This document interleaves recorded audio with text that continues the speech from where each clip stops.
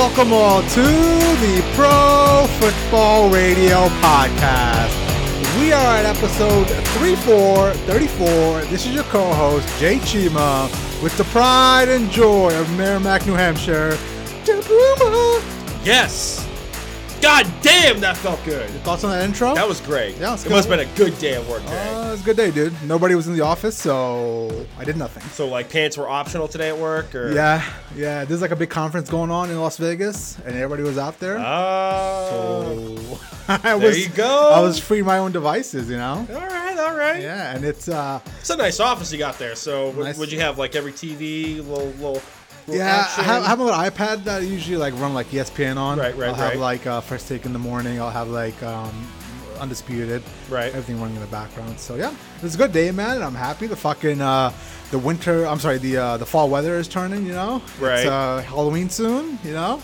What's on the agenda for costumes for the Puma?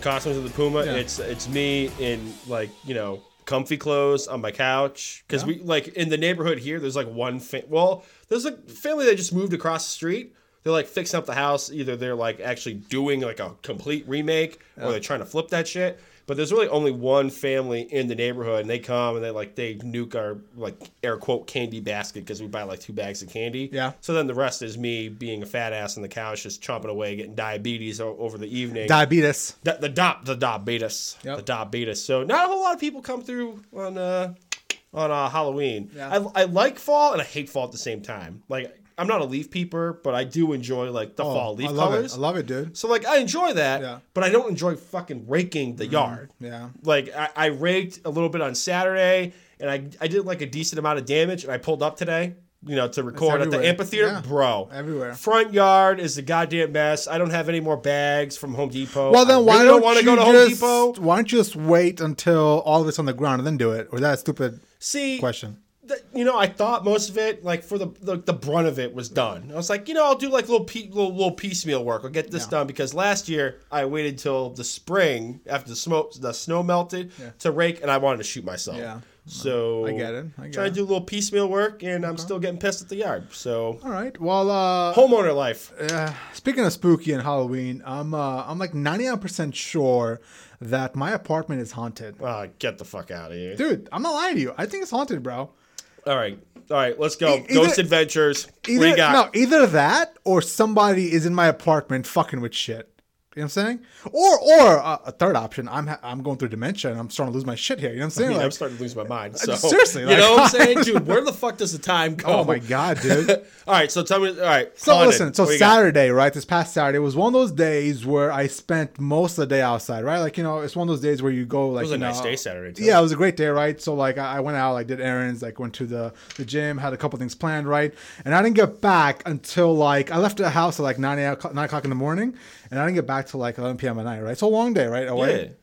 Now, when I get back, I go into my bedroom, right?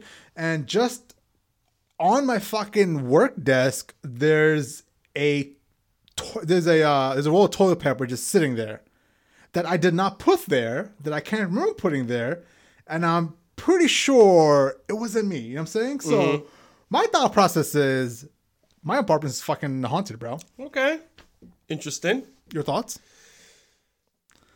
Oh, I mean, if I could find my GoPro, I'd let you hook it up in the apartment, you know, for a couple of days. You know, you could set it out, be like, all right, here we go. We'll do a little time lapse. I got a decent memory card, so you can probably record for the whole day. Yeah. That's interesting. Now, it's not like that apartment's, it's not like it's an old building. Yeah, it's a newer building, and I don't remember. Is it on an Indian burial ground? Do you know that? I mean, I don't know, dude. Could be, right? But then on top of that, like, if somebody was in my apartment and fuck with me, why would they fucking put toilet paper from underneath the counter into? It was the guy when I helped you move in, and it was a dude, the kind of weird looking guy that did the tour of the parking garage. For where your parking spot was. Oh, yeah. He's probably messing with you, bro. That guy's fucking weird. He was something else. Yeah. You know what I'm saying? Fucking weird. Weirdos. There's lots of weirdos out there, bro. Hey, they gotta work. Dude, you gotta get paid. Right? Speaking of my apartment complex, you know how, like, when I go from the garage up to my second floor? Yeah. And in the elevator, there's always, like, the menu of, like, what's happening during that month. Like Yeah, it's like a yeah. community engagement Like upcoming thing. events and shit. Yeah. And usually I look at it and I fucking laugh. I'm like, I'm not going to that shit, right? Right. But this past weekend, I was like 99% sure I was going to go to one of these things. What was it? It was, so listen to this shit. It was the 2019 Western Connecticut UFO Expo. It was being held at the Danbury Library. And I was like, dude, I am fascinated by UFOs. That shit's real. Oh, I know. You were talking about that Netflix special with, what was it, Mickey Rourke? Yeah. Being like the commentator. Yeah, right. Mickey, like, I can't even do a Mickey Yeah, Rourke it was impersonation. just, he would just come out of nowhere and be like, aliens. They thought that it was just a new experimental airplane. They were fucking wrong. Yeah, exactly, right? Trying to be all dramatic about it. You like, know, bro, it's like, Mickey, come on. Mickey, Come on. It's not that life's gone to this point for you that you're doing Netflix voiceovers. You know, like, Mickey Rourke did, like, professional boxing for a bit. Yeah. Dude. Did he really? Oh, yeah. Is that where all this fucking CTE comes from? He was like a, great actor. He was, he was big in the early 90s, late 80s, I think, and it was his heyday. And then for some reason, he thought it would be a good idea to be a boxer. I think Freddie Roach trained him. He got a couple of professional fights, and then, like, he did, like, the whole plastic surgery bit. And then I think, typical Hollywood actor stardom, we find a little issue with drugs and addiction. And, yeah, then you got Mickey Rourke today. Granted, he was great in The Wrestler. That's a pre 2000 movie. So that falls in the category of J. Chima status. You can watch that. It's pre or post? I'm sorry, post. Post 2000. I'm You're on fine. board. I'm on board. Yeah, The Wrestler. Watching it tonight. Yeah, Wrestler's actually, it's a really good movie. Is it? I think it was either nominated. No, it was definitely, I think, nominated for an Oscar. I don't think it won anything, but that was a great movie. Speaking of movies, man, like so you know how we always joke about the Genesis halftime show? You mean trash? What the hell was last night? That's pretty bad. Genesis halftime show. That's what it was last night. I know it was I know that it was that, but like, what the hell was that? It was like a pool party. It was like a guy doing I didn't watch it. I just playing the bass. Yeah. No, ESPN, do me a solid. Just roll out Chris Berman and Jackson with the bum torn Achilles. Just give me that. Give me the highlights. Give me the 60 seconds. Go back to vintage ESPN. Please. Right. I mean, I get that, but like the reason why I bring it up and the reason why the movies kind of jog my memory was like they forced us to watch that shit Star Wars trailer last night. I thought it was great. And I'm sitting there thinking, dude, what the fuck? Like, why do people get so like over the top crazy with Star Wars? It's so stupid looking. It's epic. Oh my god, it's dude! Epic. Like even the new ones, I try to watch and I'm like, this is some fucking nerdy shit, epic. bro. I can't. You gotta like, watch. I nerd out. I nerd out on like Marvel movies and like superhero movies, and I love all that shit. But I can't get into Star Wars, bro. It's not my thing. It's I get it. It's for some people. It's not for others. But Star Wars. It just looks stupid. Star Wars, and I don't get what's going on. Ask the better half. Ask my fiance. I was like, I looked at him. Wait, you're a Star Wars fan? Fuck yeah! Oh my god, love Star Wars. Would be. I told Tara, I'm like, hon, me, Pops, movie day, like that. Dad's a huge Star Wars mark. Yeah, but like I get it because like that's like the era he grew up in, right? In the 70s. I grew up with that shit, man. Like the earlier stuff. When they did a re-release when I was a kid. They did a re-release of like the earlier movies with the updated like THX sound effects, like the updated CGI, and that shit was dope in the movie theaters. And yeah, I've been a Star Wars mark since. Oh my god! All right. Well, I mean, I guess if you want to nerd it up like that, then that's fine. That's fine. Nerd it up. That's fine. But no, finishing my point of the alien thing, like. I wish I would have gone, looking back. You know what I'm saying? Like, I really wish I would have gone because I felt like it would have been a great time just seeing all these losers get dressed up at this Western Connecticut Expo in Danbury. You met your future wife? I guess I could have. Don't know. I guess I could have. But it got me thinking. You know how they always say, well, first of all, do you believe in like intelligent life out there? I think there is. I think it's out there. I believe it as well. It would be naive to think that we're the only ones. You know if we were that arrogant to think that we're the only ones here, then we're stupid, right? But it got me thinking. You know how they say that whenever intelligent life is going to discover humanity, it's not going to be by them like whizzing by and seeing our planet. It's going to be, hey, cool, it's a rest stop. Yeah, right. It's not going to be like that. It's going to be more similar transmissions we send out to the to the universe, right? Trump on radio, Twitter. radio waves or whatever it is that we're sending out, right? Believe me. And I was thinking, imagine if they came across the Profile Radio podcast as their first introduction. Be like the Butterfinger commercial. They come down, like don't lay a finger on my PFR podcast. Yeah. Like that'd be dope. Well, it's better than fucking having something like the Kardashians out there. There we That's go. our first. See, now you're just trying to get me ramped up. What do you mean? Now you're just trying to get me Brandon, ramped up. I would never. Brandon, I would never. It's all OJ's fault. Brandon, that's all I'm saying. Never. It's not OJ's fault. It's all OJ's fault. Listen, I'm not gonna have this debate with you, but it's not OJ's fault. We're not going down the rails. It's not OJ's We're like fault. 10 minutes into the podcast. But regardless, imagine if the Kardashians was the first thing that like aliens discovered. If that's the first thing, how like Independence Day opened up, where like they, the blue beam comes down, like they blow up every major city, do it. Yeah. If that's the first thing, you land in the atmosphere, you're on Earth, and like say you get access to a TV, and your first thing is you find the Kardashians with Kanye West. Nope, blow it up. Go for it. End it all. How do you view the Kardashians? Because I view the Kardashians as it's been well documented how I view the Kardashians. You don't let me finish. Jay. You don't let me finish. I view the Kardashians as the Kardashians are this super hungry for money and like ads and fucking like likes and this stuff family, and then I view Kanye as just batshit crazy. Like I feel like those two are different. You know what I'm saying? Or do you view them as one now? Oh, one. Really? One. I see it as two different fucking entities. They're all batshit crazy. It's all like, air quote, controlled chaos. Yeah. But like, no. OJ doesn't kill anybody. You don't have the Kardashians. Let me ask you a question. You had to spend a evening, right? Dinner with either Kim Kardashian or Jay Sandusky. Can I choose death? Who would it be? If you had to pick one. I mean, I guess Kim. And here's my logic. Is, you don't get raped. I don't have to. Well, that too, but I'm not going to finish that comment. So my logic here is, all right, we go to this restaurant. There's Kim. Okay. Like, I'll start off nice and be like, hey, like, nice to meet you. And then I'll just like start ridiculing until she leaves. Like, I will do whatever it takes for her to leave the table. What if it was has to be a 5-course meal over a span of 3 hours, and you have to discuss her, what's the endeavor she on? Trying to become a lawyer? Oh, lawyer, or whatever prison advocate. Yeah, whatever she's trying to be right now. I mean, whatever. I guess I'll be ridiculing it on a full stomach. Okay. All right, so the bar is Jay Sandusky, apparently. Yeah. I mean, come on. Like, it's like, do you want to like have dinner with like a priest from the Boston parish? Fuck no. Like, absolutely not. Like, no. No. I'm not even going to. No. I'm not even going to go down that rabbit hole. If you had to single out one of the Kardashians, which one do you hate the most? Is there one that stands out more than anything to you? One that stands out. You know what? I guess Kim. Why Kim? Because, like, all right, the whole OJ bit, right? That puts the family on the fucking map. OJ didn't start it. Puts it on the map. And then your family's really only known because you had a sex tape with Ray J. What's wrong with that? That was their biggest contribution to society. And then somebody at E Entertainment was like, you know what? Let's give the Kardashians a show.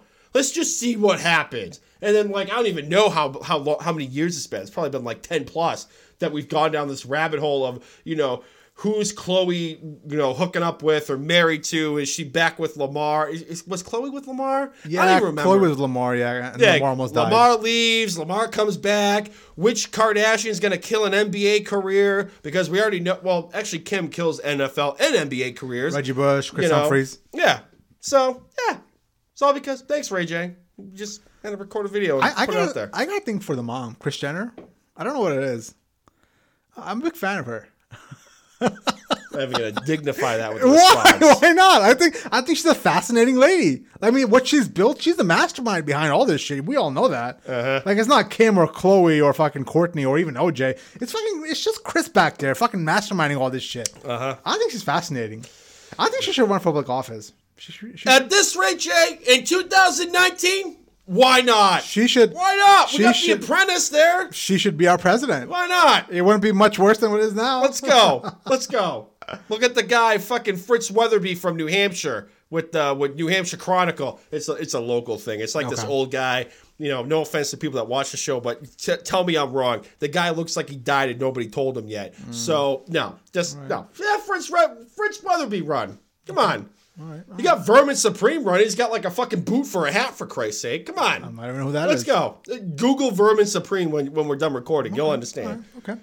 Well, besides that, man, how was everything else? How was your weekend? How was your wasn't day? that bad. Just raking and all that other nonsense and just hanging out around the house and nothing too crazy. Should we get started on podcast 34? I guess. I mean, we got like 15 minutes of randomness. Yeah, you know what we do next week though, and I kind of missed this. I kind of miss bringing back the what we used to do in the fucking summer the game. The game. Game of the week. I should do the game of the week next week. But the problem is like the fucking time crunch between the Sunday night game, the Monday night game, and like Tuesday when we record. It's too much for me. You know what I'm saying? Right. Like work and everything else that goes in between it.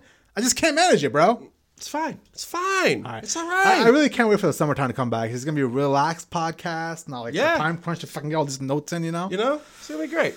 Game of the week next week. All yes, right. sir. Let's see. As always, we will start with the 3 storylines that stood out to us in week 7. Mine are going to be the Patrick Mahomes injury and what it does for the AFC landscape. The Cowboys and how they took the lead in the NFC East with their defeat over the Eagles, and the Patriots offensive woe updates. How about you? So what's your 3 storylines? So I got, you know what? Y'all don't at me. The Indianapolis Colts are one of the best teams in the AFC right now. Second point, I'm going to go with was a statement win by Baltimore on the road up in Seattle. And then my last one was a little quirky, a little off reservation here.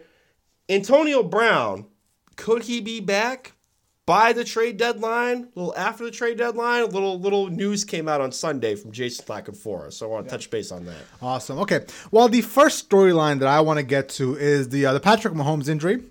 Thursday night, it was Denver versus Kansas City. A game, by the way, that you picked that the I did. Denver Broncos were good. I whiffed on a lot of these picks this week. And sometimes you got to put your balls out there, Jay. We'll get to the Jets and the Patriots one as well in a second. That's fine. That's fine. But we're not going to rehash all the injury and everything because it's been everywhere. I'm sure you've already heard about it. But what I want to discuss is basically how his injury basically changed the landscape in the AFC, right? Now, just a quick little rundown of what happened. He dislocated his kneecap, and from all accounts, Patrick Mahomes didn't do any major damage to his ligaments. Right, no tears, nothing. Now, he'll be back in a span of 3 to 6 weeks recovery time. And in regards to his long-term health, a quick point I want to make is, I do think if I was a betting man, I believe that his kneecap will pop out again. It's one of those things where if it's happened once, especially on a quarterback sneak, it might be some sort of genetic impurity in the knee, right? It's kind of like how when people pop out a shoulder, and once they do it, it happens over and over again. So it might just be a genetic thing. It's something he'll have to kind of watch, and he needs to do whatever he can to strengthen that knee, whether it's like, wearing a heavy brace or, going through all kinds of like workouts or whatever it is to compact that kneecap and the patella tendon to make sure everything stays in structure. Right. Real quick. I did consult with our injury expert, trainer. Her name, like I said, Allie. She Texas Tech went there. She actually just missed Patrick Mahomes when she left and he just came in his freshman year. So is she like our go-to medical expert? Oh yeah, absolutely, all right. She's you can check out their Instagram page, NHATA Athletics, I believe, and I believe that's also the Twitter page. I'll also put that up there. Shameless plug, but real quick, she did say that if there's no ligament tears, 3 to 6 weeks seems like a valid time frame. But to your point, the probability of that knee popping out without a brace is very high. And it wouldn't take a whole lot for that to happen. Even with the knee brace, and listen, I haven't been through any physical, like professional, like sport, but I have been through 3 knee injuries, 2 ACL tears, right, and 1 meniscus. And from what I understand from my doctors is like, it's sometimes a genetic impurity in your knees, in your joints, you know what I'm saying? And luckily I didn't have that impurity where like my kneecap popped out, which actually Teddy Bridgewater happened to him. And he almost lost his leg. And that's how bad it could have been for Patrick Mahomes, style too. But if I had to be a betting man, I think it's going to happen again to Patrick Mahomes. Oh, yeah. And he's got to be careful of that. And that's why I wish they wouldn't rush him back. I know like everybody thinks he's safe to come back now, but if it happened once, it's more than likely going to happen again. Now, in regards to the AFC landscape, the 3 to 6 week recovery time frame that Patrick Mahomes has been diagnosed with has opened up the door for teams such as the Ravens, who had a great win against the Seahawks. The Colts also won. The Texans and the Bills to play for that number 2 spot. Now, in my eyes, this all but solidifies the Patriots getting the number 1 spot. Regardless of what their issues look like on offense, that defense is good enough for us to garner that number 1 spot now in the AFC, especially with Patrick Mahomes being down for 3 to 6 weeks. Now, the bigger point here is somehow the Chiefs have to kind of get through the next 6 weeks or whatever it is, and kind of come out 3-3, or maybe 4-2 or whatever they can. But it's going to be hard with their upcoming schedule, right? Yeah. They got the they got the Packers this week. They got the Vikings, the Titans, the Chargers, Raiders, and the Patriots for the next 6 weeks. And if they are 2-4 in that stretch, that's way down there, man. That's these guys are going to be a wild card at that point, because it's a golden opportunity for the Raiders to also make a move as well with Patrick Mahomes going down. Right, exactly. So his injury and how he's going to be out for 3 to 6 weeks it dramatically shifted the landscape in the AFC. Right, and then Andy Reid, I think he came out yesterday saying that we're looking at the injury timeline, but they were trying to say he could be back sooner than expected. Yeah. I mean, don't do it. What's the point of it? Their bye week is week 12, and as a Dolphins fan, I've had a good look at Matt Moore. I like Matt Moore. I like Matt Moore. Matt Moore, yeah. And I'm going to pitch this theory. This is no shade against Patrick Mahomes, but the fact that Matt Moore might be under center, I like to think that offense is going to be a little bit more balanced. It was always a little bit more pass heavy. Mm-hmm. They barely ran the ball. If you factor in the last game against Denver, over the last 4 games, they ran the ball a total of 75 times. Yeah. You need to establish the run a little bit. You need a little bit more balance. You need to keep opposing defenses off pace. And some of these defenses, they can be beaten on the ground, like Green Bay. I mean, the Chargers defense, they haven't really looked that dominant, except for Bosa. I think Ingram's still out with an injury. I mean, if Matt Moore can keep them treading water, they get to the bye week 12, and then you get Mahomes back against Oakland in that huge matchup against the Patriots, I think they could be in good shape. Yeah. And I think it's going to be a more balanced attack. So, and I'll hit on that as well when I get to my Kansas City versus Green Bay analysis. But Matt Moore, I'm sold on him. He filled in great for the Dolphins when he was there. He filled in great for the Panthers when he was there. Yep. I think he's a serviceable backup. He's a great backup, and I think he'll do just fine. Yep. If you can just get him to 3-3, oh, wonderful. Cake, you know what I'm saying? Okay, your turn, sir. So mine, like I said, don't at me, but Indy, I think, is one of the best teams in the AFC right now. They had a huge win in an AFC South clash with the Texans. The Colts came out on top. Brissett, he had a career day, 26-39, 326 yards passing, 4 touchdowns, 0 interceptions. And everybody's getting involved in this offense, whether it's Zach Pascal, 6 receptions, 106 yards, 2 touchdowns. Eric Ebron, the guy that's always been known for his stone hands in Detroit. He had toe drag swag in the end zone against Houston this past weekend to T.Y. Hilton. This offensive unit stacked. This offensive line is great. The defense is young. They're fast, mobile, agile, hostile. I think this defense is great. And this O-line, like I said, I think it's one of the best in the NFL right now, and I think they could go toe-to-toe with, the Pats, the Chiefs. They went toe-to-toe with the Chiefs, the Ravens. If I had to rank the AFC right now, I got to go New England, Indianapolis.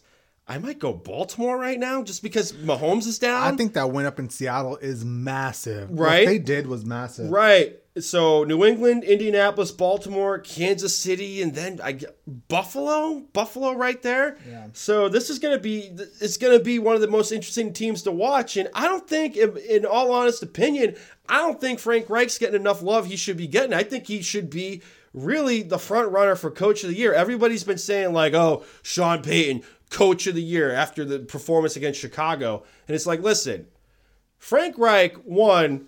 We could go back in the annals of time. He wasn't even the Colts' first choice. Josh McDaniels backed out, and then he was the backup plan. And then you got Chris Ballard rebuilding the team through the draft. You get Frank Reich here, and then you have your franchise quarterback, all-pro, all-world talent, Andrew Luck, retiring two weeks before the season starts. And then you have Jacoby Brissett step in. And this team has been going gangbusters right now, and I think they could make a lot of noise. Brissett could make a run for an MVP vote if they keep going this way. But Frank Reich, he's got to be getting some love for Coach of the Year. And there's something to be said, and I'm not knocking Andrew Luck, but we all knew one of Andrew Luck's biggest issue is turnovers, right? For sure. The fact that he's very careless with the ball. And it seems that Jacoby Brissett is maybe it's just the way he was taught in New England. Maybe it's who he is. But for some reason, he doesn't put the ball at risk, and he manages the game better. Now, he's not as explosive as a talent Andrew Luck was. His arm talent isn't there as Andrew Luck says. He can't run as well as Luck. But as managing a game and a game manager, I think he's probably the best in the business right now. Right. He reminds me of Alex Smith, but with a little better intangibles. Right. He moves enough. He keeps the play alive. I'm on board with that. And I just think if he keeps this up, MVP. He should be getting some MVP love. Looking back at that quarterback room in New England with Garoppolo, Brady, and fucking Brissett, I mean, these guys are 7-0, 6-0, and 4-2. 4-2. That's a really good winning percentage, right? Okay, cool. My next storyline from Week 7 was the Dallas Cowboys winning over the Philadelphia Eagles and quieting all that noise after an 0-3 slide. And after watching the Patriots and the Jets last night, how did the Cowboys lose to the Jets? I don't get that. This is why this league is so fascinating, right? It's like, who the fuck knows what's going to happen on any given Sunday. My God. So they actually beat down the Eagles 37-10, and they played their best game of the season so far. It seems as if the Dak-led boys, and I guess ever since he's been in the league, which is 2016 with Zeke, it seems like they always have the Eagles' number as of late. I feel like there aren't that many wins. Every time they're in Jerry World, I think they drop an L. Yeah, and this was the Cowboys' most lopsided win over Philadelphia since a 34-0 shutout in 1988. I mean, they beat them 37-10. It's kind of embarrassing for the Eagles on national TV. It was 14-0 within the first 5 minutes. Yeah, and like it's okay for the Patriots to blow out the Jets on national TV because the Jets suck, but the Eagles are potentially a playoff team this year with the hopes of winning the Super Bowl before the season started. So that was a massive embarrassment on the Eagles side. Dak was very efficient. He was 239 yards passing, one touchdown, one interception, and a QBR of 65.1. Zeke had a great day, 111 yards and a touchdown. He's starting to look like he's starting to really form into his own.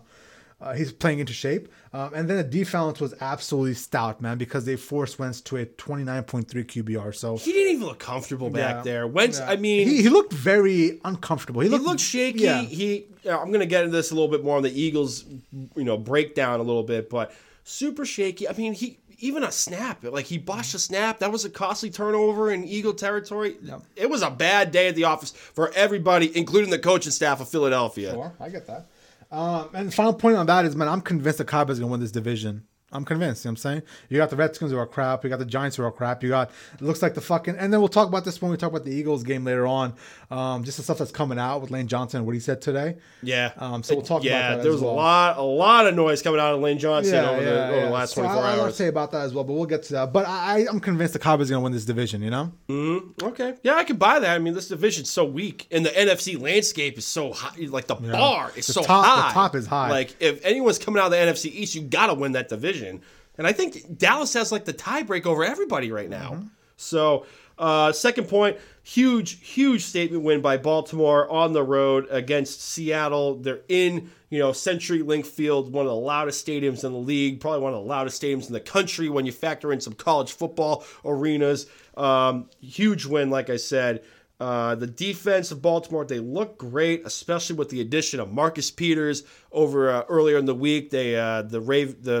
The Rams traded him to Baltimore. It was like a player-for-player swap for a linebacker and I think a comp pick for next year. And Marcus Peters, I think he's the first player in NFL history to have a pick six for two different teams in the same season. Wow. So, he looked great. Him and Marlon Humphrey, I think they could be one of the best cornerback tandems in the league right now. Marlon Humphrey, I think he had a scoop fumble recovery for a touchdown in this game as well, too. Lamar Jackson, he did most of his damage in this game on the ground. It was raining up in Seattle. His wide receivers didn't do him a whole lot of help. They dropped a couple of passes for him. But I mean, 14 rushes, 116 yards, 1 touchdown, lobbied big time with Coach Harbaugh to go for our 4th and 1 instead of kicking a field goal. He got that touchdown on that run. And he seems like he wants it, man. Definitely ballsy, man. He got more balls in a Chinese ping pong tournament, bro. Like, wow, it what was an analogy. It was he was lobbying hard. He had they had to burn time out to get the offensive unit back on the field. Well, Colin Cowherd made this point where like the kid seems to want it so bad, and I was trying to figure out why I like this kid so much, and it's not his performance, because the performance I'm still shaky on. Like, there's 2 weeks where he plays amazing at quarterback, then 3 weeks of crap, and then he's like inclining again. You know what I'm saying? And I think why I really like him is because of his intangibles, right? His want, every single time you hear him talk, you can just feel the kid wants greatness. And I think it's refreshing to see stuff like that, you know what I'm saying? Yeah. So that's why I like him. I mean, he feels slighted on draft night. Yeah, exactly, right? He has a massive chip on his shoulder, and he's obviously using it. But I mean, up until now, I'm still on the fence about his throwing abilities, and maybe he'll progress later down the road. I was ready to coordinate him about 2 weeks in, but obviously hasn't lived up to the passing ability. He's using his legs quite a bit right now to supplement some of his throwing issues, which is fine for a young quarterback. But over the long haul, he's going to have to develop into a pocket passer, because this league, if this one thing has taught us, is it will spit up running quarterbacks. Yeah. It will just destroy them. Absolutely. So, I mean, I love the kid, simply put. But right now, if you had to look at that draft class, that was what, the 2018 draft class? Yep. I mean, you got to put Lamar, Allen, I mean, Darnold? After last night. Darnold, Baker, Rosen? Yeah. That's, I mean, you kind of got to go in that order. Rosen's done, right? Baker's almost about to be done as well here soon if he doesn't turn it around. Well, Ryan Leaf is doing comparisons. He did a comparison on CBS of his career and how he handled the media to Baker Mayfield right now. We got big problems. But back to Baltimore real quick to wrap this up. This team, that huge statement win. They go into this week. It's a bye week for them for week 8. But next up, they got a big matchup at home against the New England Patriots. And I think Sunday night game. It's a Sunday night game. Yep. It's in Baltimore. Yep. And I think this is going to be the first team, because, you get the Pats schedule, it gets a little bit harder. You got Baltimore, then you have Dallas, and you got a couple other hard-hitting teams. I think Baltimore's going to be the first real test that this defense is going to face, because if they drop man like they did last night against the Jets and earlier this week, you're going to have Lamar Jackson run all over them. Is it bad that as a Patriots fan, I'm more scared about that game than any other game because of who he is as a runner. Right. Like I've seen us take down Patrick Mahomes. I've seen us, and I think we can take down the Cowboys.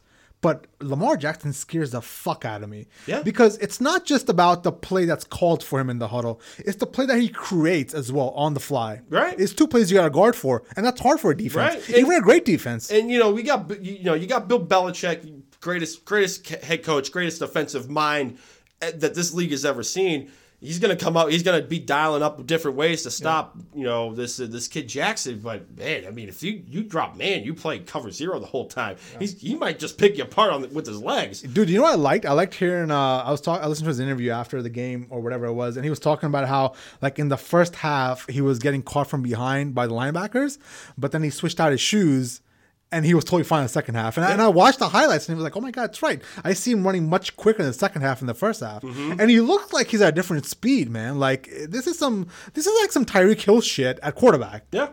I don't think anyone's seen anything like this. I don't think Vic. we have. Yeah, I don't think Vic wasn't even that, like, no, that quick. Vic was quick in the cuts, right? But this kid, he can still cut, but when he has like a good 5 yards to gain game steam, over. It's a wrap. You might as well just give up. You know what I'm saying? If you don't have the right angles on him, you're fucked. Right. So that was my second point. What do you got for the last one, Pancho? As always, just pencil us in the Patriots update for the fucking week. Fair enough. So last night, the Patriots rout the Jets 33-0 on national TV. And it was a great performance as a team for the Patriots, but a very embarrassing outing for the Jets, man. It was bad. And you know what's funny is a lot of people, and you picked the Jets to win this, thought the Jets were going to come out and win, and Darnold was back. And I had a lot of Jets fans of the weekend as well talk a lot of shit. And I'm like, dude, like, it's one fucking game. Like, chill the fuck out for one. It's 1 week, you know what I'm saying? Relax. See what happens next week, you know? And now the Pats D forced 5 turnovers and pitched another shutout. And I think we should start considering this defense in the all-time great convo, right? This is some legendary shit. Like, I haven't seen a defense this good. I don't think Bill Belichick's ever had a defense this good before. You know I think it's better than the 2017. Exactly, right? As a whole unit. Right? Now, more will be told as the weeks go on, as the competition picks up. And this week is going to be a big test because obviously the Browns, they're not that good. But can this defense check all those weapons? Can this defense match up with OBJ and Jarvis? I think they're going to have a day. Right? I'm going to call it right now. I think they could get probably 5 turnovers from Baker Mayfield. Exactly. And that's the thing, though, is Baker Mayfield himself is a quarterback that is turnover prone. So that's where I feel comfortable. But I want to see how are they consistently getting beat by OBJ or if they're keeping him in check. I want to break down the film and see if Jarvis is getting open. You know what I'm saying? Right. Because right now it's suffocating defense on the wide receivers and tight ends, but they haven't played OBJ or Jarvis yet. Now, in the grand scheme of things, it doesn't matter if Baker's going to complete those passes or not, if it's going to be turnovers. But I want to see the one-on-one battles between the DBs and the wide receivers and see how we come out. The Pats offense looked great for one half at least. That opening drive, what was it, like 12 plays? That was like vintage. A 7-minute drive. Dude. Oh, that was vintage Patriots. Just come out and just take your fucking will. And I was, oh my God, we're fucking back. I was screaming at the TV because I'll cop to this. I picked the Jets to win. I had more faith in their front seven. I tweeted this literally right before kickoff. I said, if the Jets want to have any hope in this game, this front seven is going to need to put pressure on this offensive line of the Patriots.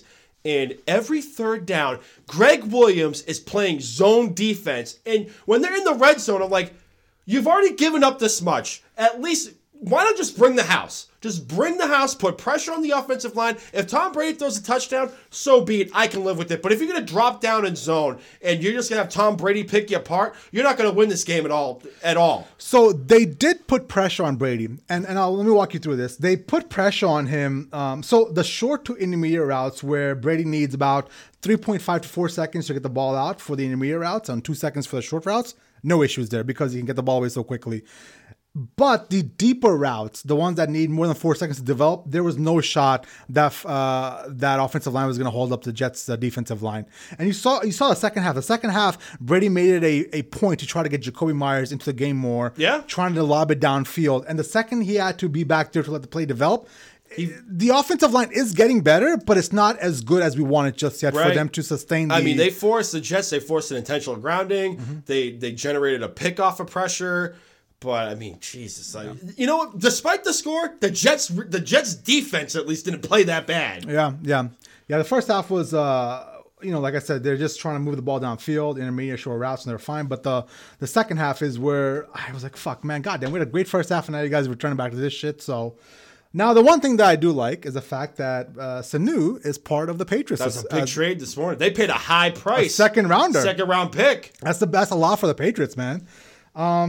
And that's perfect in my eyes. He's a perfect fit for the Patriot way. He's a good guy. He's a good team guy in the locker room. You know what I'm saying? He's a leader. And he has a big 6'2" frame that gives Brady a big catch radius. That's what Brady loves more than anything else. Sure, the fast receiver is great to have. But if you have a receiver that has a catch radius as big as a 6'2" receiver, that's where it's at for him. Right. Now, the final thing I want to say. The seeing ghost comments.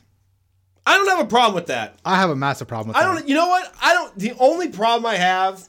Not to cut you off, but real quick, just to hit my fit. Go for it. The only problem I have is the fact that the Jets can yell at NFL films. They can yell at ESPN all they want. And reports were from Manish Mehta. He's the beat reporter for the New York Jets. I think that's the New York Daily News.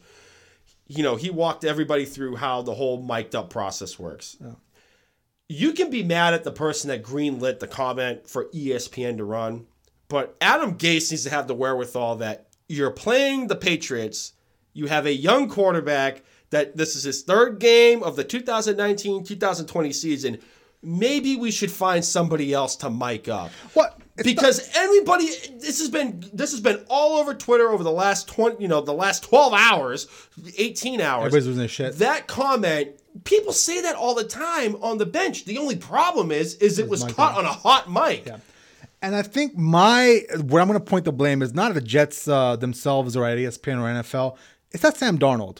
you can't say that as a leader of a franchise, knowing you're mic'd up tonight. But he probably forgot he was talking. Look, I'm not giving excuses. He Listen, said it. It is what it is. As a leader, you can't be saying that. It makes you look weak. And in today's hyper social media age, that shit's gonna stick with you for a while, until you start winning. You know what I'm saying? Like, he doesn't understand the ramifications of what happened last night, because that's just going to keep circling over and over again. Wasn't he talking to coaching staff? I mean, we didn't have a wide enough camera angle. ESPN, they cut the frame. Maybe this was the case of him just sitting on the bench and looking like he was talking to himself, being like, "Oh, I'm seeing ghosts out there." Yeah. But, this has been said through eons of quarterbacks on NFL benches. But here's the thing. It was a bad performance by Sam Darnold. He was going to lay an egg. I cannot remember a worse quarterback performance in a long time. When's the last time you can think of something I think this much is worse? the top. I mean, it was 0.7 QBR? 0.7. Fantasy-wise, it was like minus 8 points. Minus 6.7. But here's the thing, and this is where Darnold, his schedule allows him to kind of rebuild and remold the narrative here. You got Jacksonville this week. They just lost Jalen Ramsey. So it's a defense. It's tough, but it doesn't really scare you that much. Robbie Anderson should be able to get work. You got the tight end that should be coming back as well too. Then you got Miami. You got the Giants. You're on the road in Washington. You got Oakland, Cincinnati. You get the Miami Dolphins. You get the Miami Dolphins twice in the span. If you can't beat Miami, you can't go 2-0 against Miami, then I'm going to be ringing the alarm bells. But I just think I'd be ringing the alarm bells right now. Why would you not be? I think it was a bad night.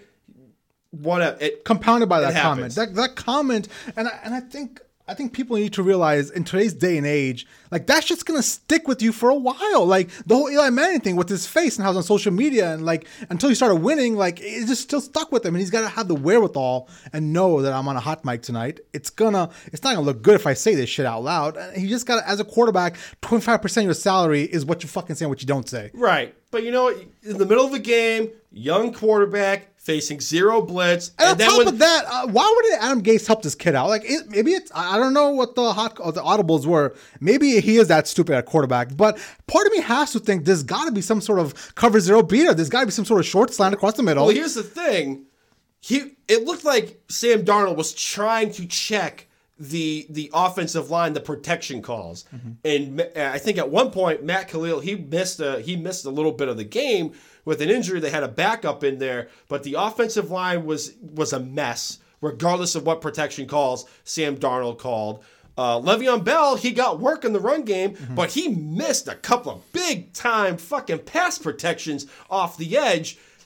And then when they were in the red zone, whenever they fake cover zero, Sam Darnold is thinking, oh, I have like 5-6 people rushing me. They drop 7 in coverage, and then he throws a pick in the back of the end zone. It's just, I think it was just really, really harsh growing pains on national TV. And what was great, where we live in Connecticut, it's a tri-state area. I was listening to WFAN this morning. Who was that? Mike Francesa? No. I didn't listen to Francesa. He picked the Jets to win last night as well. He's the afternoon drive. It's Francesa. I mean, he's going to pick. Enough Everyone said. Win? Like, come on, people. Enough said. It's the Patriots coming into town. But like Boomer and Gio, and then Evan and Robert this morning, and the early morning crew, the morning drive, they were ready to write Sam Darnold's headstone. Are you serious? Like Gio, come on, Giannotti. He was saying like, "Oh man, this is like massive." Franchise altering decisions here. Did they take the right guy? And I'm sitting here. It's like, one fucking game. It's one. Chill the fuck out. It's one game. That's my problem with the New York media. It's one game. Everybody reacts after fucking Daniel Jones had his big game against Tampa Bay. Everybody lost their shit. Oh, we were so fucking wrong. And same thing with this kid tonight, where Sam Darnold had a bad night last night. Doesn't mean he's gonna be crap. You know what I'm saying? Right. It's one fucking game. Let's not react on a week to week basis. You know what I'm saying? By all accounts, Daniel Jones has been crap for the last fucking 5 games. By all accounts, who knows? Sam Darnold could be great in the next fucking 5 games. Yeah. Who knows? Who fucking knows at this point? But like the fact, it just blew my mind. I got a good chuckle this morning on my morning drive. But you have anything else to say on this? I'm good with that. All right, my last bit. I got that off my chest. And before you get, I had like 5 Jets fans over the weekend talk so much shit to me. I was like, where is this coming from? It's like, dude, you need to win. Like I tweeted, you need to win in the trenches, and you need to generate a turnover for a touchdown, and that's going to keep you alive in this game. It's like, yeah, I know you beat the Cowboys, but like, we're the Patriots. Like, chill the fuck out for a second. Mm-hmm. Like, it's not going to be good for you Monday night.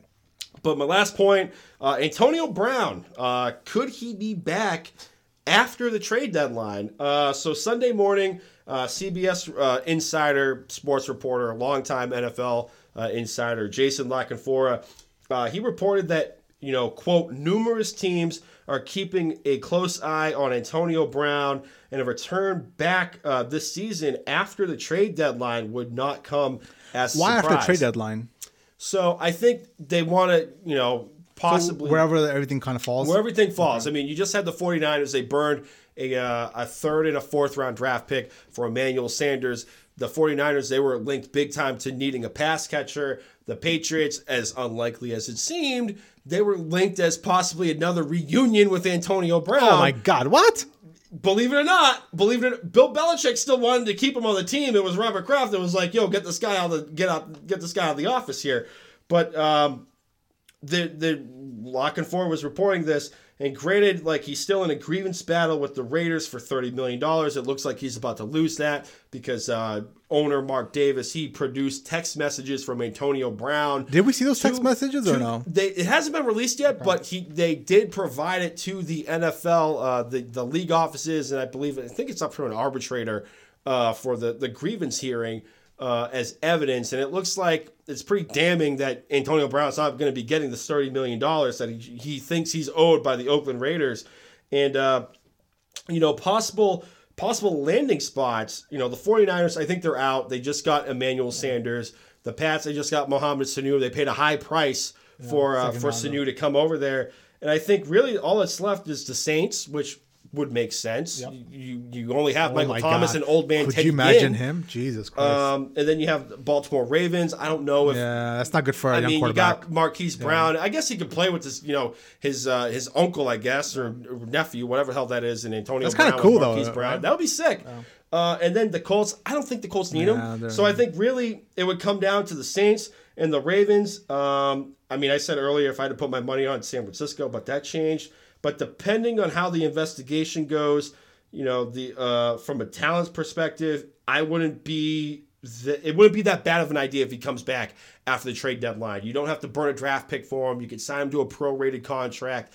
But like La Canfora pointed out, this is going to be strictly an ownership decision. Like, are you going to want to deal with the heat and the public attention and all that other stuff? And even if you bring him back, who says he's going to be able to play right away? You might have to stash him for a year until the NFL investigation is concluded. Right. I think we don't know where the fuck that stands. They just went quiet. I think from what La Canfora, if I'm reading the tea leaves right here, La Canfora is probably seeing that the NFL investigation, what they're seeing here, is not enough to suspend him or put him on the commissioner's exempt list if he signs. If these reports are coming out on Sunday about an hour and a half before kickoff, that these teams, that most of them are contenders, are interested in the services of Antonio Brown. So I think the NFL, like I said before, they don't want to be in the punishment, the off-field policing department. They don't want to suspend people, especially with Roger Goodell. His contract's going to be up at the end of the year.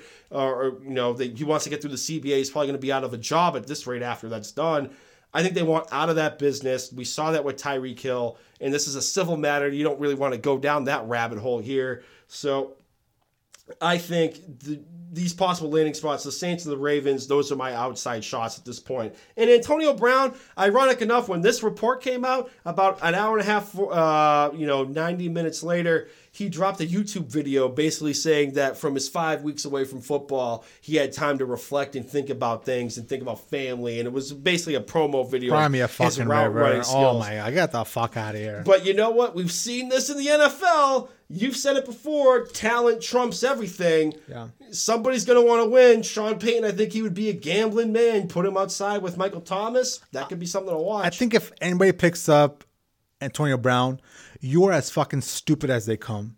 It's been 3 fucking stops now. Pittsburgh, Oakland, New England, and the guy can't keep it together. What do you think is going to make him change now? He needs a paycheck. He needed a paycheck in New England. Like he got $9 million. He got $30 million in fucking Raiderland. Like that doesn't compute to me. Like the guy is absolutely unhinged. You think he's some sort of fucking genius I with thought how he created whatever it was. Leaving Oakland. Yeah, to go to but New then England. he turned it off when he went to fucking New England. No, he didn't, man. He's a fucking moron all the way through. And for some reason, people.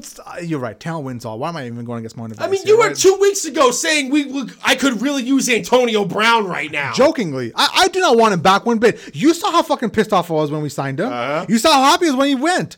The fact that you just mentioned an outside chance the Patriots bring him up, I'm fucking shitting my pants over here. Yeah. You know what I'm saying? I fucking hate the guy. I don't want anything to do with him. He's a piece of shit. Just go the fuck away, bro. Yeah, there's going to be a team that wants him. And I can think of one team that needs help at wide receiver. Who's that? Patriots? I mean, could you imagine if the Patriots pick him up again? I would lose my shit. I'd be like, oh, what the fuck? You know, here's the thing, though. With the Patriots, you got to think about this real quick, and then we can go in our game previews. With the acquisition of Sanu, somebody's going to have to go off that roster. Yeah. Either it's going to be that it's kid. It's going to be Gunnar Olszewski or well, Jacoby Myers seems like he's gone against some rapport. Or throw Josh Gordon on injured reserve. Josh Gordon. Because he's dealing with a lot of injuries right now. I think Josh Gordon needs to go away. Listen, not go away because it's good for him to be in a structured environment and help him through his issues, right? I get that. But I think he needs to not be on the field because he's not that good. I mean, he's been banged up. You keep saying like he can't separate. If you have a banged up knee. He couldn't separate last year either. He had like one good game against the Colts last year, and then that's it. You know what I'm Stop saying? it. And then he went away for half the fucking year. Yeah, and then what happened? In the wintertime, they ran the ball a shit ton. So, yeah, you're not going to catch a lot of balls. Anywho. All right, that wraps up our storylines from week 7. 50 minutes in, and let's get to our... 50! All right, let's go! Let's get to our week 8 matchups. The first one being the Redskins versus the Vikings, Thursday Night Football. So Kirk Cousins has completed, is on his comeback tour, right? The first 3 games were crap. The last 3 games are fucking awesome, right? And he has been playing at an MVP level the last 3 weeks. Kirk Cousins this past Sunday absolutely shredded the Lions defense, winning 42-20. He finished with 337 yards, 4 touchdowns, and a QBR of 90. Now, the Vikings team, I realize, will go as Kirk Cousins goes, right? And on top of that, Dalvin Cook had a massively good day as well against the Lions at 142 yards, 2 touchdowns. And at 5-2, the Vikings are threatening in the NFC. But then again, how can Kirk Cousins sustain that great play, right? Because we've seen him at crap levels as well. And as expected for the Redskins, man, they lost to the 49ers in the monsoon. Nobody expected them to win. But I was surprised the Redskins moved the ball into the red zone 4 times, but couldn't seem to get anything done when they were down there, right? That's the biggest thing with those guys. Not else much to say here with the Redskins. They're just a bad team. I'm going to go with the Vikings, 30-14. Yeah, I mean, real quick, Washington side, I mean, really, the only bright spot to talk about is Terry McLaurin. I mean, he might be able to get some work here. If Keenum or McCoy or whoever is at quarterback, the Minnesota pass defense, surprising enough, is 15th against the pass. So I think McLaurin can get some work here. Washington defense, there's nothing else to talk about on Washington's side. Kirk Cousins, like you said, a lot of his success is coming off of play action right now.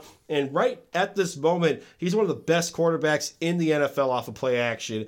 His stats with that, 32 of 42, 592 yards, 7 touchdowns, 0 interceptions, a 157.2 passer rating. He's basically been perfect off of play action so far. Adam Thielen, he might miss this game with the hamstring pull. Originally, it was thought he could be out a few weeks because of how the MRI looked. He might be able to come back this week, according to head coach Mike Zimmer. I don't think you should rush him. I think Stephon Diggs should eat in this game big time.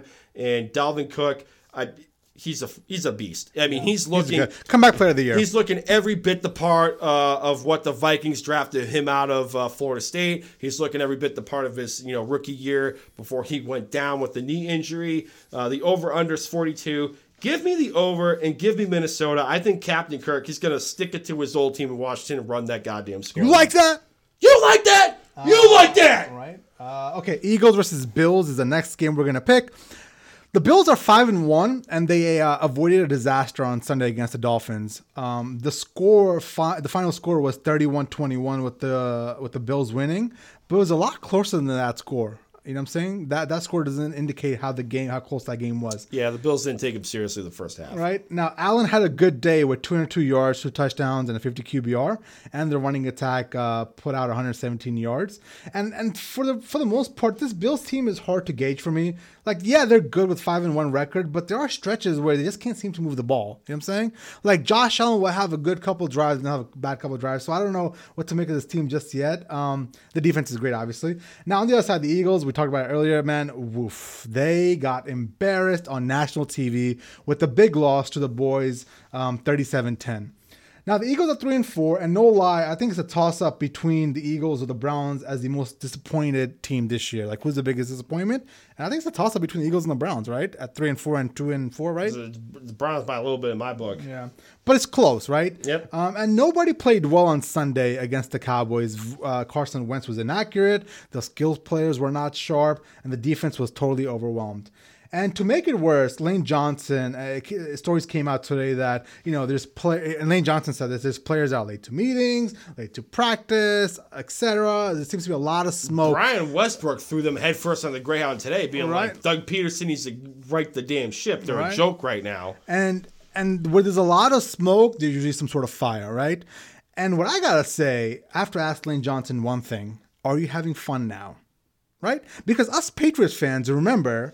And we still remember when you said, there's no fun playing in New England, right? Because you won off of one fucking year and, you thought you had everything fucking solved, but you can't seem to sustain your success. So go back to mediocrity, you piece of shit. Wow. Lane Johnson. Bills 24-17. Wow. You remember that comment, though, right? Yeah. It's fun now. Real quick on the Philadelphia side. The wide receivers, they got to step up. I mean, granted, Carson Wentz isn't helping him out. He's in that game against Dallas. He really only had eyes for Goddard and Zach Ertz. You got to get the wide receivers a little bit more involved. I still think Aguilar could have laid out for that pass in the fourth quarter with 11 minutes left. Could have cut that lead down by the Cowboys, but that's neither here nor there. The defense, I'm just going to keep saying it. Break out the rosary beads. The secondary is a gas can. Josh Allen, the biggest stat off of his day on Sunday, he had 0 turnovers. So I want him to build on this performance, keep minimizing the turnovers. I think Smokey Brown and Cole Beasley, I think they could have a big day. Philadelphia is 6th against the rush, so I think Beasley could get some work underneath. John Brown could take advantage of this depleted secondary at best. I think they just cut Orlando Scandrick on Monday. So that bad fucking performance. They could take advantage of that. This Buffalo defense continue to generate pressure against this banged up offensive line of the Philadelphia Eagles. The over-under is at 43. Give me the over and give me Buffalo. I think the tumble for the Eagles are going to continue up in Orchard Park. Sure. And not to throw in a spot here, but I did not pick the Seahawks-Falcons game because I thought it was going to be a bloodbath. The Seahawks win over the Falcons. So I'm going to throw it to you. Yeah, I mean, for really, the analysis. The Seattle side, I mean, I think it's going to be a get-right game for the 12th man. Is it in Seattle? They're going to be on the road. They're going to be out in Hotlanta. Russell Wilson, he had a bit of an off day against the Baltimore Ravens. He was 20-41, 241 yards, 1 touchdown, 1 interception. I mean, Atlanta's in free fall. If Russell Wilson's going to have a get-right career kind of day, it's going to be against this depleted defensive unit of the Falcons. Seattle is 19th against the pass. They're going to have to figure out a way to shut down Julio Jones and Calvin Ridley, who should get a bump in target share because Mohamed Sanu is no longer down there. So they're going to have to figure out ways to shut those two guys down, along with Austin Hooper, one of the best tight ends in the league right now at the moment. But I think Seattle, Jaron Brown, he was one of my beat the waiver wire candidates in the video I released last Friday. I think he could have a big day against this defense. I'm calling it right now. I think Jaron Brown finds his way into the end zone in this game. The Atlanta side, every facet of the game is in free fall. It's defense, it's special teams, it's offense. You got Matt Ryan that's banged up. Devonta Freeman's getting ejected out of a game. He's getting ragdolled by Aaron Donald. It was just a bad day at the office at home. And I think the struggle is going to continue, especially with Matt Ryan. I think he's going to miss this game. You're going to get Matt Schaub under center. And Seattle, they're 17th against the rush. If Freeman can stay on the fucking field in this game, he should be able to see a lot of run, a lot of work, especially with Ito Smith possibly missing this game because of a concussion. With all that said, the over-under, it's at 53.5. I think it's one of the highest ones in the board. Give me the over and give me Seattle on the road. And, it's about time to put nail in the coffin for Dan Quinn, regardless of what Julio Jones said in like a players-only meeting type of deal after the game last week. Yeah, I feel you on that, man. I'll have the Seahawks winning as well easily. Next up, Panthers versus 49ers. Panthers won a bye last week, so can't really analyze what they did last week. But just the overarching storyline for this year for the Panthers is two storylines, right? The resurgence after a 0-2 start behind Run CMC, right?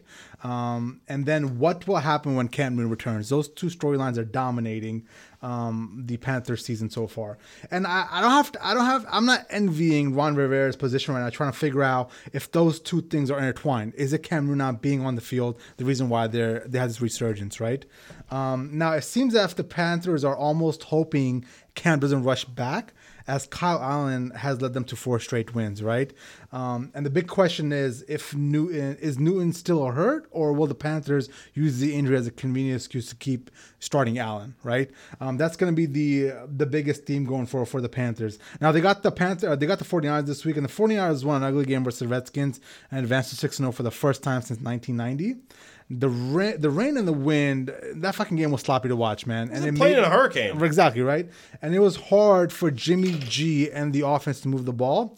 So the defense stepped up and made some really big plays. The biggest play from the defense was Quan Alexander, who stripped Adrian Peterson late to clinch the game, as the Redskins were semi-driving at the end of the game. It was never in question, but that's the play that fucking clinched the game. And then Nick Bosa is playing out of his mind the last 3 weeks. He's really starting to come alive. The first half of the year so far, he wasn't that great, but the last 3 or 4 games, he's really rounding into shape. I will, however, take the Panthers winning in 49er land. I think the Panthers are going to go across country, and beat the 49ers and take them down for their first loss. Yeah, okay. I mean, real quick, just on the Carolina side, Riverboat Ron, he came out, he headed off any questions of, is Cam Newton going to come back in this game? He immediately said, Kyle Allen's their guy. And I just think of the New England Patriots when Drew Bledsoe went down with an injury. I think he almost died because of that. He had internal bleeding from that hit off of the New York Jets linebacker. And I think you have to ride the hot hand in this one. Kyle Allen, he's 4-0 right now since taking over the job. And I was talking to our boy, I guess you could call him our Panthers insider, Justin, of how I think the young wide receiver core of, Curtis Samuel and DJ Moore, I think they've come along a lot more with Kyle Allen under center than Cam Newton. Granted, Cam Newton's ceiling's the highest out of the two. If you had to put it up there, but at least with Kyle Allen, he's not waiting and holding and trying to do hero ball and wait for the play downfield to develop. If he doesn't see the look downfield, he's going to take the easy money underneath. Whether it's Greg Olsen, a little check down to run CMC, I think he's doing great with the ball, short of fumbling. But it is what it is. He didn't have a fumble last week with against Tampa Bay, so. I like really what Kyle Allen's got bringing to the table. The San Francisco side, I mean, this defense is elite. You got Bosa, DeForest Buckner, Solomon Thomas, D Ford. I think they could have a day. Carolina's, my boy. Carolina, the 21st in pass protection. I think they could eat in this game. Carolina's 23rd against the rush as well. I think Matt Breida and Tevin Coleman, they could eat on the ground this week. Jimmy G, I just want to see a little bit more. I want to see a little bit more of a step forward from in this game over the past 2 weeks. So I think San Francisco's going to win. Over under is 41.5. Give me the under though, but I have San Francisco winning at home. What does Juice think about that whole Cam Newton, Kyle Allen thing? I haven't talked to him about a while. I was talking to him about it today, and it was like that meme with the guy with like the 2 buttons, and he's like dabbing the sweat. I straight up asked him, you're Riverboat Ron, you're Dave Tepper, you got a gun to your head, who you rolling with? And he picked Kyle Allen. Interesting. All right. Next up, the Patriots versus the Browns. I won't detail all the Patriots points again. Bottom line, they are rounding into shape on offense. The offensive line is gelling, and Mohamed Sanu is going to make a big impact in my mind. Defense is all-time great, and I believe this defense can make Baker look bad as well, since he is turnover prone, right? I can see a multiple interception game. On a bye week for the Browns, so nothing to analyze there. But the bigger picture for the Browns is what has happened to the Browns this season, man. They have come apart fully in my eyes. They had the most hype coming into the season, and they're 2-4 now. They need to start winning, or else the season is over, man. Like, I mean, you got like Patriots, you got the Ravens, you got the Cowboys all coming up here soon. You're gonna be 2-7 before you know it, and at that point, what's the point of trying to make a comeback late in the season? You know? Right. So they gotta start winning now. It's another must-win for them, but they're not gonna beat the Patriots.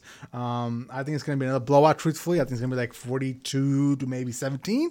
I think there's gonna be 2 picks thrown by Baker, and on top of that, I am really intrigued to see how the secondary matches up with OBJ and Jarvis. I just want to see, can they stick with them? Will elite wide receiver talent beat them? I just want to see how that pans out. Right. No, I mean, really quick, only on the Cleveland side, if they're going to have any hope in this game, it's going to be Myles Garrett and Sheldon Richardson. They're going to have to get a lot of push up against this offensive line. They're going to have to test this New England offensive line. They look great against, great up until about the third or fourth quarter against the Jets, where they finally were able to get some and that's pressure. When Brady and the Patriots were trying to go downfield. When they need more than 4 seconds of protection from the line to try to work those deeper routes, and that's something they got to work on. Right. But, Myles Garrett and Sheldon Richardson, they should be able to get some push against this offensive line here. I mean, the Cleveland bye week couldn't have come at a better time. They were on the ropes big time.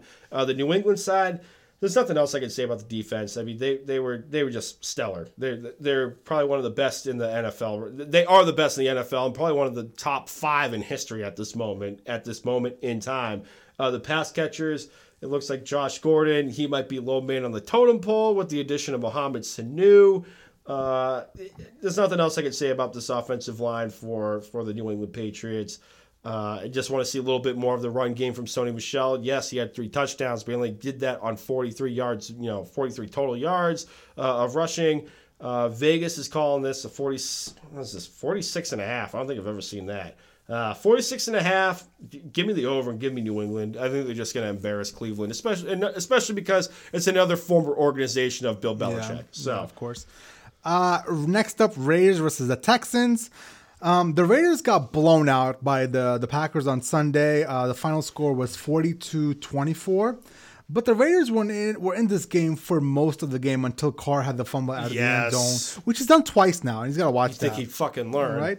Now, the biggest problem wasn't that Green Bay was just so much better at coaching or they had so many better players. It was simply the fact that Raiders marched 3 times deep into red zone and couldn't convert. Simply put, three trips in the red zone with 0 points is the fucking game at 42-24. Yeah, I think one of them was a pick.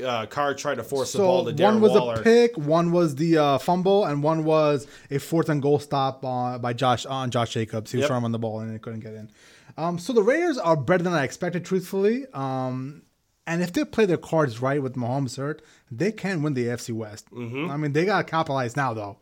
Now, the Texans side, so inconsistent. I just don't get this team. Up and down, up and down. On Sunday, their inconsistent play cost them the first place in the AFC East with the loss to the Colts. The defense of the Texans could not stop Jacoby Brissett, who had 4 touchdowns. And they went back to the old way of the Houston Texans, where they were asking Watson to do everything, right? It wasn't that complimentary football they played the couple weeks before that. Fuller went down. He only played like one play. Yeah. He pulled a hamstring. And Deshaun Watson himself had an okay day, but his 2 interceptions really killed the Texans, especially the interception in the fourth quarter that iced the game. Additionally, the Texans had 10 penalties for 2 weeks straight, and that's never a winning formula. So the overall theme is they got to be more consistent, and I do think they get right this week. They do beat the Raiders 30-23. Okay. All right. Really, just on the Oakland side, I think Oakland, they're just going to need to air the ball out. Houston is top 5 against the rush, but they are 29th against the pass. If Tyrell Williams is able to play, he's dealing with plantar fasciitis right now. If he's able to play, he should have a decent day. Darren Waller the baller, he got his contract extension right before the Green Bay game. He got his first touchdown as a Raider in that game as well, too, against the Packers. I think just because of the volume that Waller is going to see, and he's a converted wide receiver, you can line him up all over the formation. I think he could have a good day as well too. Like I said, along with Ty Williams and this defense, this front four with Cleveland Farrell and Max Crosby and company, I think they could have a day against this offensive line. Deshaun Watson, he was sacked 3 times, and he seemed hurried at that point in the game. Did a couple of costly turnovers on his part last week. So I think if they're able to generate some pressure, they should have a decent day. The Houston side, the offensive line, they're going to have to just regain form from 2 weeks ago. But I think DeAndre Hopkins should have a day if Watson's able to have time in the pocket and push the ball downfield. Oakland's dead last in defense against the pass, and they just traded a former first-round pick in Garen Conley for a third round. Garyon Conley from Ohio State. Go Buckeyes. Yep. Yeah, they flipped a first-rounder to the team they're playing for a third-round pick. So, interesting move there. Like I said, Will Fuller is going to be missing this game and possibly a couple of other weeks due to a really bad hamstring pull. The over-under in this game, Christ, it is 51. Give me the under. Give me Oakland on the road. All right. Next up, Green Bay versus Kansas City. Sunday Night Football. Which is going to be an absolutely amazing shootout if Patrick Mahomes didn't get hurt. I think this is the first time Aaron Rodgers and Green Bay and Kansas City played against each other, right? Aaron Rodgers and Patrick Mahomes? Yeah. I don't think they've ever played against each other. This would have been the first time. So for me, I think Green Bay or New Orleans is the best NFC team. I know the 49ers are undefeated, but just that shaky quarterback play from Jimmy G has me worried about the 49ers. Green Bay is coming off an impressive 42-24 win versus Oakland. Rodgers was the old Rodgers, peak Rodgers, with 6 touchdowns, 429 yards, posting a perfect quarterback rating, and he put himself in the lead of the MVP race. It was an overall perfect game from the Packers on offense and defense. And I think the Green Bay offense is finally catching up to the Packers defense, and that's going to be a scary team. Yep. Now, Matt Moore with the Kansas City Chiefs. I truthfully like Matt Moore. We had this conversation early in the storylines. He had a great run with Miami when he was called upon, and now another franchise needs him to keep things alive. Kansas City will need to rely on the run game and defense until Patrick Mahomes gets back. And defense played good versus Denver, but again, it was Denver, only allowing with 205 yards and 8 sacks versus a very nonchalant Joe Flacco who seems like he didn't give one fuck out there. Why is he out there? Why is he in the NFL still? Smoking Jay, I put this on a Twitter poll. Smoking Jay looked more interested in playing football than Joe Flacco on Thursday. Why is he still in the NFL? I don't get it. I don't know. But you know what's funny? I found it hilarious that Joe Buck was just like, this guy doesn't give a fuck one bit. Troy Aikman was clowning him. Oh, I'm sorry, Troy Aikman. That's what it was, not Joe Buck. I mean, everybody was clowning him, but Troy Aikman was ruthless. But Kansas City isn't built like New Orleans, where they can survive with the star quarterback going down. So I expect the Packers to beat the Kansas City Chiefs 35-24. Okay, all right. Real quick, just on the Packers side, you said all the superlatives, all the greatness of Aaron Rodgers against Oakland last week. So I'm not going to beat a dead horse here. But I think Aaron Jones and Jamal Williams, they should be able to have a day on the ground. I mean, even after that performance against the Broncos on Thursday, the Chiefs' rush defense, they're still in the bottom part of the league in rush defense. I think Jamal and Aaron Jones, especially both of them, they could be using the passing game as well too. So dual threat running backs right here. Green Bay defense with Mahomes out. I think that the Kansas City is going to look to run the ball a little bit more. The Green Bay defense, they're going to have to shore up that run defense and make sure McCoy and insert which Williams, whether it's Darren or Daryl or whichever one is running the ball in between the tackles. Like you said, Matt Moore, I like Matt Moore a lot. I think that it could be interesting with what happens here. He's a serviceable quarterback, got the Dolphins to the playoffs. I think you're going to see a little bit more of a balanced attack. But I'm with you. The Vegas is calling this as a 48 total. Give me the under though, and give me Green Bay in this one on Sunday Night Football. Nice. And I did not mean to. I did not pick the. There's nothing to talk about. Dolphins Steelers. I'll recap it's all you, real brother, quick. man. Recap it real quick. Dolphins Steelers Monday Night Football, real barn burner. I mean, who knows who's starting at quarterback? Flores said 2 weeks ago that Rosen was their guy, and then after the loss to the Redskins, Fitzpatrick became quarterback one. I mean, against the Bills, Fitz looked decent-ish, 25 of 35, 282 yards, 1 touchdown, 1 interception. The defense, they've really been the only bright spot for the Dolphins. They've held their own in every game in the first half, and then the wheels fall off the bus in the second half because they're fucking gassed. The offense isn't able to get anything going. And since his acquisition from by the Dolphins of Taco Charlton, I think he's leading the team with sacks right now since he's come over from the Dallas Cowboys. Defense is 28th against the pass. If Fitz or Rosen or insert other player here at quarterback has time to throw the ball, I think Devontae Parker and Preston Williams, they should be able to do some damage. Parker scored a touchdown in each of the last 3 games, but who knows if he'll be traded by then. I mean, you have, Kenyon Drake. He's linked to be rumored to going to the Detroit Lions now that Kerryon Johnson's going to be on short-term IR with a knee injury. The Pittsburgh side, Rudolph is out of the concussion protocol. It looks like he's going to be starting this week. Juju Smith-Schuster, he should be having a revival game against the Dolphins. I mean, even if Xavier Howard's able to go this game, I think if Mason Rudolph is able to push the ball downfield, Juju Smith-Schuster should have a day. And the Steeler defense, they've been improving over the last 4 weeks incrementally since they traded for Minkah Fitzpatrick, former Dolphin, fucking shocker.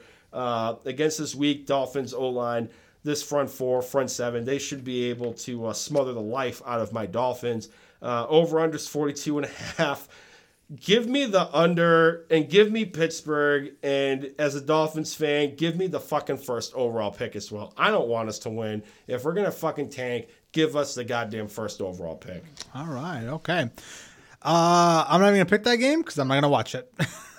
You know what? I'm just going to watch my team get eviscerated on national television. I just can't wait to hear Joe Tessitore and Booger McFarland come up with ways to fill 3 hours of fucking airtime talking about the Steelers and the Dolphins. Yeah. You know what? Booger McFarland's not that bad, by the way, in the booth. I don't mind him. He's not in the fucking Boogermobile. Yeah.